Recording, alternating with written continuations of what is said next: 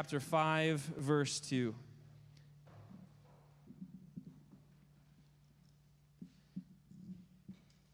Be kind to one another, tender-hearted, forgiving one another, as God in Christ forgave you. Therefore, be imitators of God as beloved children, and walk in love as Christ loved us and gave himself up for us, a fragrant offering and sacrifice to God. The reading of God's word. Amen? Amen. You may be seated.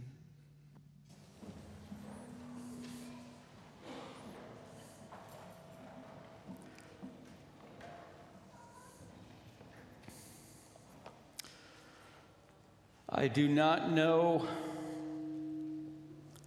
what is going on in all of your lives. I don't know if you are right now in the middle of a trial, in the middle of a storm, in the middle of suffering. I don't know if you have come out of it and you're in a time of peace and blessing. But I will tell you that the song that we just sang, "It Is Well With My Soul," was written by a man in the middle of the Atlantic whose boat arrived to the very spot where his wife and 2 daughters drowned. See, their boat had been accidentally rammed by another boat, and they had died. His whole family gone. And yet he could sing, "It is well with my soul." That is only something that your soul can sing when you are walking with your God and trusting in his goodness. So wherever you are in your life, I want to tell you right now, if you are walking with him, your soul will be well. If you are not walking with him, if church is just a token of religiosity, you're not going to survive spiritually when calamity comes. And so I'm going to encourage you. This whole message is going to be encouraging you to be walking closely with your Lord and Savior. And so let's go ahead and open up to, if you close your Bibles, open back up to Ephesians chapter 4. And I'm going to read to you as you open that from one of my very favorite Christmas stories. It's How the Grinch Stole Christmas by Dr. Seuss, and I'm sure you're familiar with this. And here's how it goes. Every Who down in Whoville liked Christmas a lot. But the Grinch, who lived just north of Whoville, did not. The Grinch hated Christmas the whole Christmas season. Now, please don't ask why. No one quite knows the reason.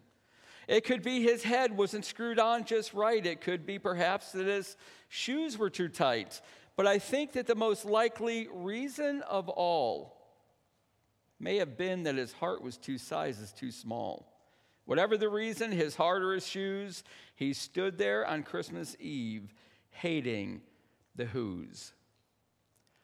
So we've got in this book the town of Whoville filled with people called Whos who loved Christmas, but a terrible creature in the north did not. He hated Christmas, and he set about to ruin Christmas for everybody. Now, like the Grinch, I'm going to ask you, is your heart 2 sizes too small? Now, you might think, well, that's just a whimsical question by a pastor, but I really do want to ask you to consider this. Or let me bring the question under the Bible's lens. Do you love Jesus with all your heart? Or are you growing in your love for Jesus? Now, you're the only one that can answer this. You're the only one in your own skin, so I'm not in your skin. I'm in my skin, so I can answer that question for me. And I'm inviting you, everybody, to seriously answer that question for yourself. Are you growing in your love for Jesus, or is your heart 2 sizes too small? Now, you might be thinking, growing in my heart and my love for Jesus, or I guess I could ask, do you love like Jesus? And you might be thinking, of course not. That's impossible. No one can love like Jesus. Yet, clearly, Jesus commands us, love one another just as I have loved you. So do you love one another the way that Jesus loves us? And you still might be thinking, of course not, that's impossible. But I want to tell you, for those who have faith in Jesus Christ, for whom the Holy Spirit, the Spirit of God, dwells in your hearts, he will give you the want to do what you ought to. In fact, God has never, ever given his children a command that is unrealistic. He's never given Christians a command that he will not empower you to live. So if he's telling us by way of command, this is not an option, love one another just as I have loved you, then it's possible through Jesus as you walk with him. Well, we're in a passage that's going to actually give us several commands or mandates. They're actually called mandates. And then they're going to give us, the Apostle Paul is going to give us the means to live them out. So he's going to give us 3 mandates, and then he's going to give us the means or the power or the way for us to live out these mandates. So I'm going to ask you to really, really, really listen closely. You know what's so good about this congregation? 8 months ago, you know what a lot of you were doing? I would be preaching and you would be on your phone and you'd be checking the internet and going all over the place. Because we would watch you, and I can see you doing that. You know, I almost never see anybody do that while I'm preaching. Can I encourage you?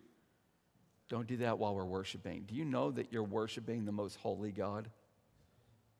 Do you know that by the Spirit you have climbed the hill with clean hands and clean hearts, and you are calling out your worship and your songs, your heart, to the one who has loved you and saved you? Can I encourage you, the moment, even as you are coming to church, start preparing your heart to worship. Start remembering who it is that you are about to sing to and who it is that's about to speak to you through his word, because guess what? He is speaking to you right now. Can you hear it? You're about to hear it, but you got to hear it by faith. Don't try hearing it with your audible ears. You got to hear it down deep in your heart, and sometimes it's going to be a very still and very quiet voice, but it's going to come through his word. So let's listen to what he wants to speak to each of us. Here's the mandates, okay? Number 1, the mandates. Then we'll look at the means or the power to live them out. Number 1, the commands. We are to become kind to each other. Now, I want you to think about that. Rate yourself on kindness and try to resist what I think probably is happening in your mind. Because if I'm asking you personally, if I come up to you personally after the service, or you come up to me personally after the service, and we ask each other, are you kind with people? Your answer is likely going to be, well, it depends on who you're talking about. But that's not the way this command works. Are you kind to people, particularly other people in the church? Are you kind to God's family? See, Paul's writing to the church, and he gives 3 commands. Here's the first one, Ephesians 4. Let's all be in the Bible. Look at verse 32. Be kind to one another, tenderhearted, forgiving one another, as God in Christ forgave you. All 3 commands are right there. Here's the first one. Be kind to one another. Now, look at me for a second, because you might be a little surprised at what I'm going to tell you. I want you to look at that little word, be. This is kind of cool. It means to become. It means to be being somebody that maybe you're not quite fully yet. It's a process word. It doesn't mean that you've already arrived at kind-heartedness and you have no other room to grow in kind-heartedness. No. It means that you are steadily being or becoming kind with each other. And let's be really honest, some of us have been hurt terribly by Christians.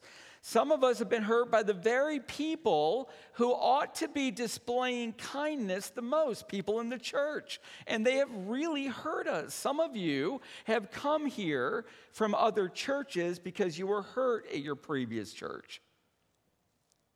You want to know something? Some of you in a couple years will no longer be at this church because you feel like you've been hurt here. And you will go on to someplace else hoping that you're not hurt there. And guess what? You're inevitably going to be hurt there. And let's be really even a little bit more honest. I mean, the first one, that was a little hard maybe if you've been hurt by other churches or other Christians and you're here now. But this one's even harder to answer honestly. I want you to really think on this one. Have you hurt other people? Have you hurt other people? I really don't believe any of us are going to be able to say no to that one. Not if we're honest. You see, we tend to disappoint people. We tend to hurt people. We tend to offend people. We get offended. We're easily offended. So our hearts need to have kindness in them. But what does kindness mean? Well, here it is. This is a beautiful definition. The word kind means useful goodness, or goodness put to good use.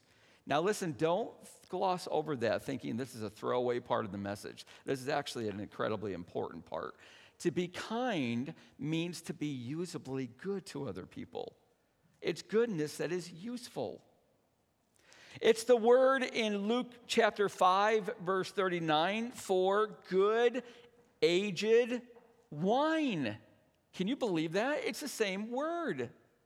It's wine that has aged well, and it's smooth, it's lost its bitterness. It's mellowed as it has aged. That's what kindness means.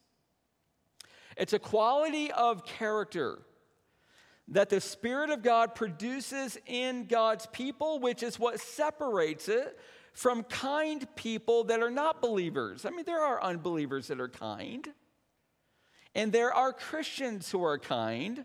And what separates the two is that the kindness of a Christian that we are becoming more and more of is the same kindness that is in God's heart. And here's a glimpse of it, Romans 2. Or do you presume on the riches of the kindness and forbearance and patience, not knowing that God's kindness is meant to lead you to repentance? Now think about this for a moment.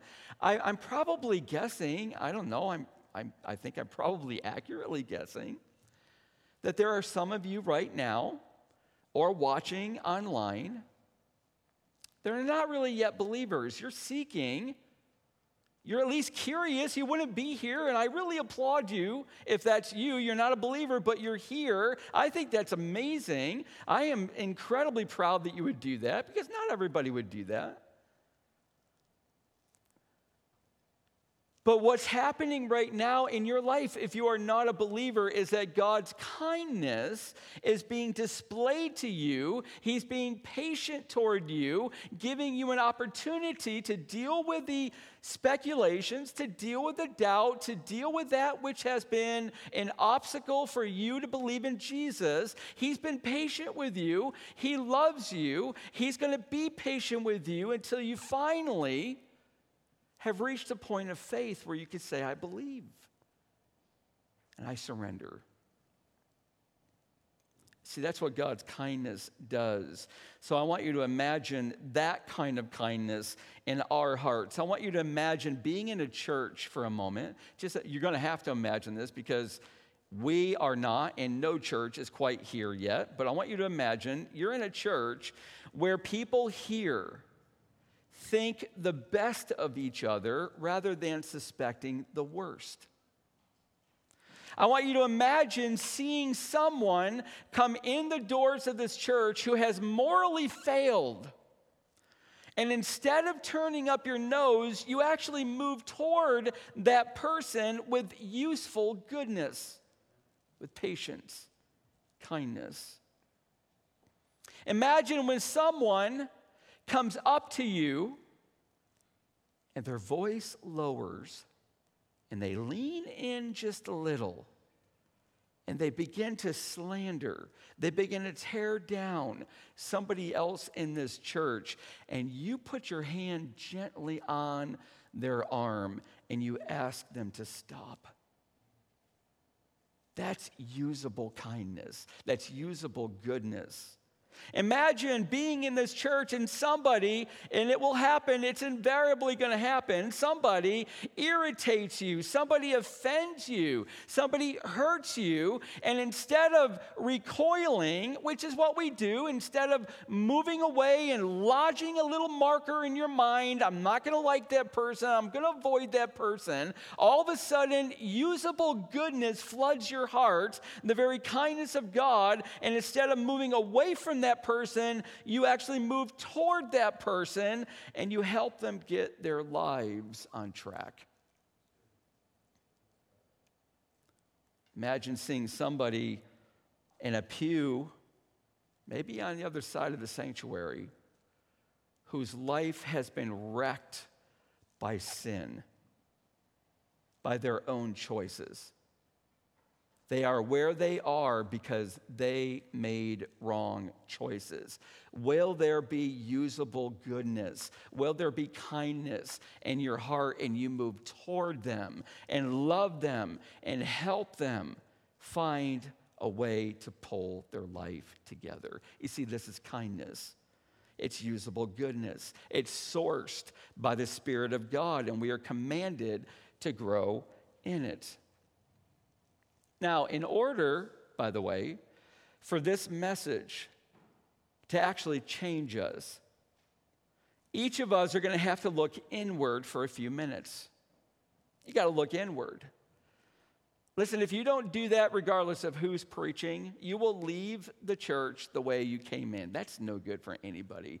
Don't you want to grow spiritually? Don't you want to know God more? Don't you want to be a more loving person?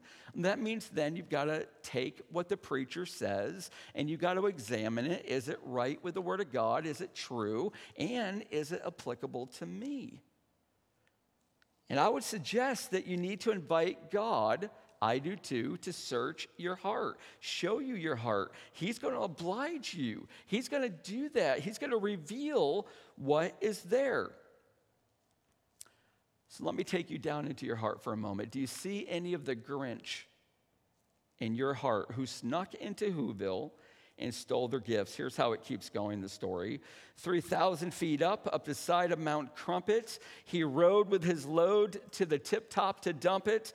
Pooh-pooh to the who's, he was grinchishly humming. They're finding out now that no Christmas is coming. They're just waking up. I know just what they'll do. Their mouths will hang open a minute or two, and then the who's down in Whoville will all cry boo-hoo. That's a noise, grinned the Grinch, that I simply must hear.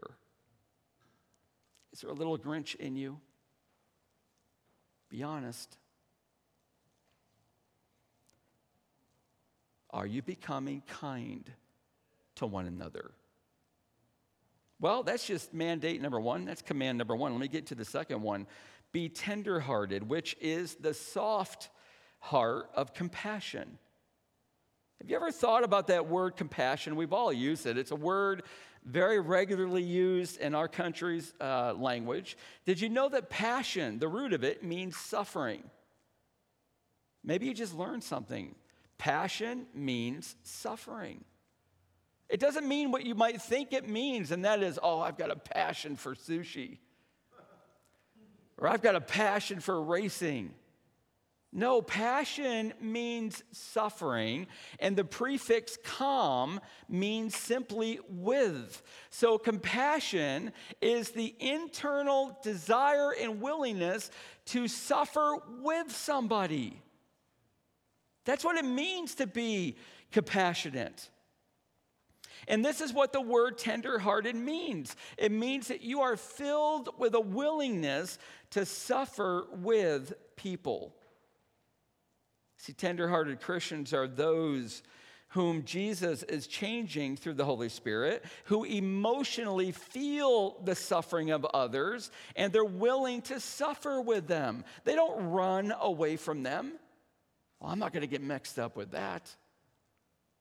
Well, then that means you're not really very tender-hearted. And if you're not tender-hearted, your heart's not being filled with kindness, usable goodness. They all work together. So imagine, which actually happened to me right before I came to church today. Imagine you're talking with someone who has been let go at their work. And the old you would immediately think, what did you do to get fired? You probably deserved it. That's what we do. But when Christ begins to change you, and he always does it from the inside out, now your heart begins to hurt for them. Now you begin to feel deeply the fear of sudden unemployment. If you've ever lost your job, you know that fear. What am I going to do? How am I going to live? How am I going to keep this place where I stay? How am I going to provide for my family? All of a sudden, you're flooded with this fear. And when you have tenderheartedness, the desire and the willingness to suffer with somebody that's unemployed, you move toward them, not away from them. You don't judge them, you love them. So your heart is becoming kind, usably good. And you know what you might do? You might secretly send them a grocery store gift card. You might take that person and his family or her family out to eat. You might write a card full of scripture with some cash. That's usable goodness. That's how the redeemed live. That's how Christians are in the church. It's how we ought to be. And this is the command of Paul. Be kind to one another. Be usably good. And be filled with a willingness to suffer with each other. But he's not done. Because he's got the third command. Because Christians who are becoming kind and increasingly tenderhearted will have the deep motivation to obey the third mandate. And the third one is this: forgiving one another. Do you see that in verse 32? By far, this is the hardest of the three. I want you to think right now, whose face comes to your mind? Everybody look at me. Whose face comes to your mind who has hurt you so deeply? I've got a face in my mind, and you do too. Do you know what forgiving means? It means to give grace to the very one who has hurt you or offended you. It is to have a heart that is willing to give that grace. It's that grace that moved the Who's of Whoville to joyfully sing even after they woke to find all of their Christmas gifts stolen. Here's how the story goes. So he paused, and the Grinch put his hand to his ear, and he did hear a sound rising over the snow. It started in low, then it started to grow. But the sound wasn't sad. Why, the sound sounded merry. It couldn't be so, but it was merry, very. He stared down at Whoville. The Grinch popped his eyes. Then he shook. What he saw was a shocking surprise. Every Who down in Whoville, the tall and the small, was singing without any presents at all. He hadn't stopped Christmas from coming. It came. Somehow or other, it came just the same. Because of forgiveness. You see, forgiveness is the willingness, listen, it's the willingness to drop the charges. Do you not know that's as deep as I can take you? See, forgiveness was a financial term. And if somebody owes you $100 and you keep reminding them, you owe me $100, when are you going to pay? And they keep saying to you, I'm going to pay. And your heart, it's starting to get resentful, and your heart's getting bitter, and your heart's getting twisted towards that person, and your heart's imagining wringing the money out of them, and your eyes are looking at everything that person buys. Oh, you could buy that, but you can't give me 100. And all of a sudden, your heart is the one that's in prison toward the person who actually owes you money. If you're going to forgive, it means to drop the charge. Now listen, there's a second part. It means to drop the charge and absorb the debt. Drop the charge and absorb the debt. You don't ask for it anymore, and you don't even want it. You let that person go free. That doesn't mean you'll let them borrow more money if they come to you again. Oh, no, not until they repent. But if you don't drop the charge by absorbing the debt, you will be the one in prison. You will be the one shackled. You will be the one twisted like the Grinch. See, forgiveness is powerful. To forgive is to give grace. It is to let go of what the offender owes. It is set the heart free to joyfully love, and that heart is your own. Now, whose face popped into your mind? The fact that that face might be popping into your mind and bringing with it all the emotions of anger and resentment shows you did not yet drop the charge. You have not yet absorbed the debt. And we are commanded to do that.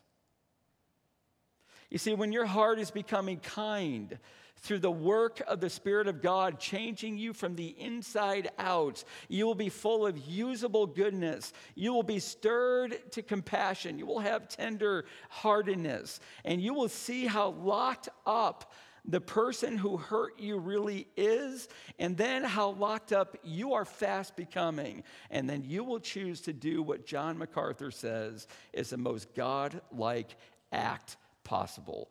You will forgive, verse 32, as God in Christ forgave you. We are commanded to be kind to one another, to be tenderhearted, to forgive one another.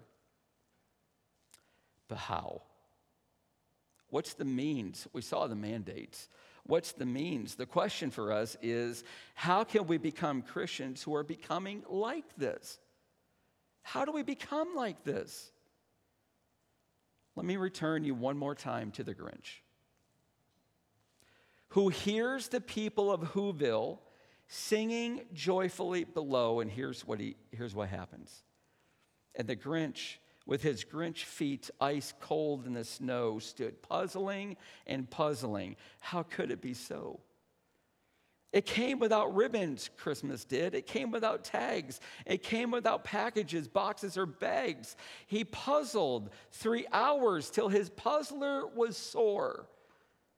Then the Grinch thought of something he hadn't before. Maybe Christmas, he thought, doesn't come from a store. Maybe Christmas, perhaps, means a little bit more. And what happened then? Well, in Whoville, they say, that the Grinch's small heart grew 3 sizes that day. And the minute his heart didn't feel quite so tight, he whizzed with his load through the bright morning light, and he brought back the toys and the food for the feast, and he himself, the Grinch, carved the roast beast.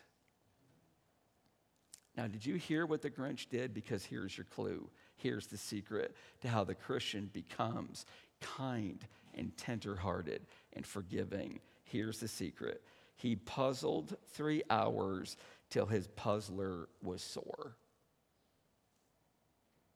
Here's how you puzzle until your puzzler is sore. Hebrews 12, consider Jesus, the founder and perfecter of our faith.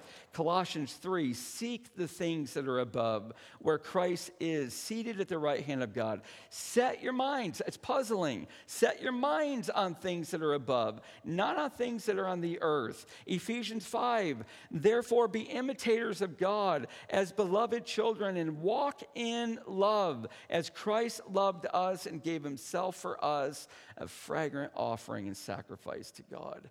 Now, can you puzzle on that? You know what that means? It means, can you think on that? Can you meditate on that? Can you dwell on that? Here's what you dwell on. You ready? I'm going to help you learn how to puzzle till your puzzler is sore. Ready? Let's do it together. I'm going to walk you through it. All humanity, including you and me, have rebelled against God. You know you have. I've never met anybody. Nobody has ever told me in 30 years of ministry, I've never sinned. Everybody knows that they've sinned. They feel it. They know something is not right. Well, that sin is ultimately against God. We have rebelled against our Creator. The creature has risen against the Creator. We have defied Him who has only ever loved us. Now listen, I've got to tell you some bad news before I tell you the good. That cannot go unanswered. That cannot be unpunished. And listen, if you puzzle on this, you'll know why. If you did not get discipline and judgment for your sins, or if I didn't get it for my sins, that means there is no justice in this universe. If somebody abuses you and they never get justice, you would not want that, because justice is good. Justice is right. And there is justice for those of us who have sinned, which is all of us. Here's His justice. His wrath. God's wrath will fall on every rebel. You cannot avoid it unless, listen, unless His wrath falls on someone else. And for God's wrath to not fall on you and me and fall on someone else, that person must be sinless. That person must have never defied God. That person must have never been a rebel. And the only person ever that has not defied God, the only one ever that's not been a rebel, Paul tells us, is Jesus, the very Son of God. Look at verse 2 of chapter 5, who has loved us and gave Himself up for us. He is a fragrant offering and sacrifice to God. And the moment that you trust, listen, I think there might be some here who haven't. The moment that you trust, the moment that you believe in that, and you trust Jesus for the forgiveness of your sins, it is in that moment that you will no longer be the object of God's holy, right, and just wrath. You will be the recipient of His mercy. You will be the receiver of His love, and now you will be His child, and He will be your Father. You did not deserve this. I did not deserve this. We did nothing to earn this. God did it all by sending His Son to die in our place. So can you imagine, as we close, that you were there the day that leper who had that contagious, infectious, flesh-absorbing disease called leprosy. You were there the day that the leper fell at the feet of Jesus. And you recoiled in anger and outrage just like His disciples did. And you gasped in indignation and anger and wrath and fury, because a leper was the most loathsome human walking the land of Israel. Despised, feared, a walking contagion of death, whom the rabbis would throw rocks at to drive away. You were there when the leper falls on his face at the feet of Jesus. Can you imagine? Jesus listening to the leper gasping because his vocal cords were being eaten away, rasping, "You can heal me, you can make me clean." Can you hear the words of Jesus? "I will be clean." Can't you see His compassion? Can't you feel the kindness of Jesus, his usable goodness that was overflowing his heart? Can't you see that he cares more than about a skin disease? He cares about the soul of this leper who has been despised, who feels that even God hates him. And yet here is God in flesh that touches him and calls him to life. Can you imagine being in the crowd when a woman who was menstruating for 12 years, it was a disease, something was wrong in her body, she was anemic, she was weak, she had been to doctor after doctor, the Bible says. Luke, the doctor, wrote it. She'd been to all kinds of doctors and spent all that she had. And instead of getting better, she was getting worse. Such a woman under Judaism, the religion of the Jews, was forbidden to touch anybody, was forbidden to be around people. She was considered unclean, and you cannot spread spiritual filth to anybody. So stay home, stay by yourself. If she was married, her husband left her. If she had children, they were living with her sister. That's what her life was like. Can't you imagine this woman as she's down on her hands and knees, crawling through the crowd that was thronging about Jesus and crawling up and touching the very tassels, the dangling parts of his robe. She touches just the tassels, and she feels in her body that she's been healed and freed from her suffering. The power of God was that awesome. But Jesus did not let her go. Oh, she wanted to just slink away. She wanted this to be a personal, private miracle. But Jesus would not let her have a healed body and a damaged heart. She needed to know the love of Jesus. She needed to know the kindness, not just the power, the tenderheartedness of Jesus. She needed to hear God in flesh forgive her. So he looks around and he looks around over and over saying, "Who touched me? I felt power go out of me."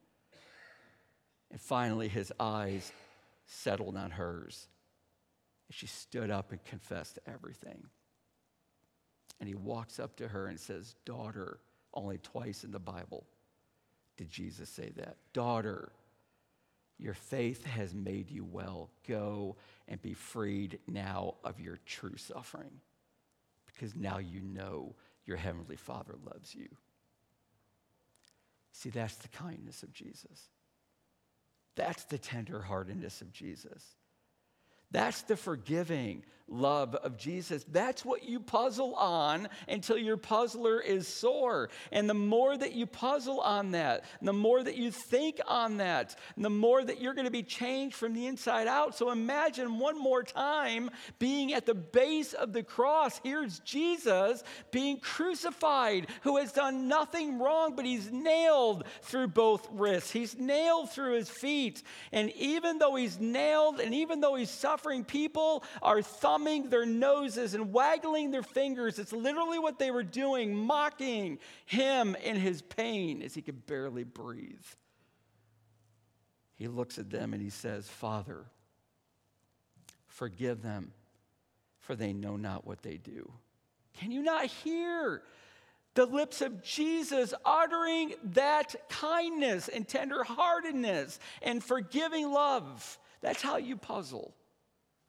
And when you begin to puzzle until your puzzler is sore, here's what's going to happen to your life. It's 2 Corinthians 3. You will be transformed into the same image of Jesus from one degree of glory to another, meaning that tomorrow you will not be the person you were yesterday,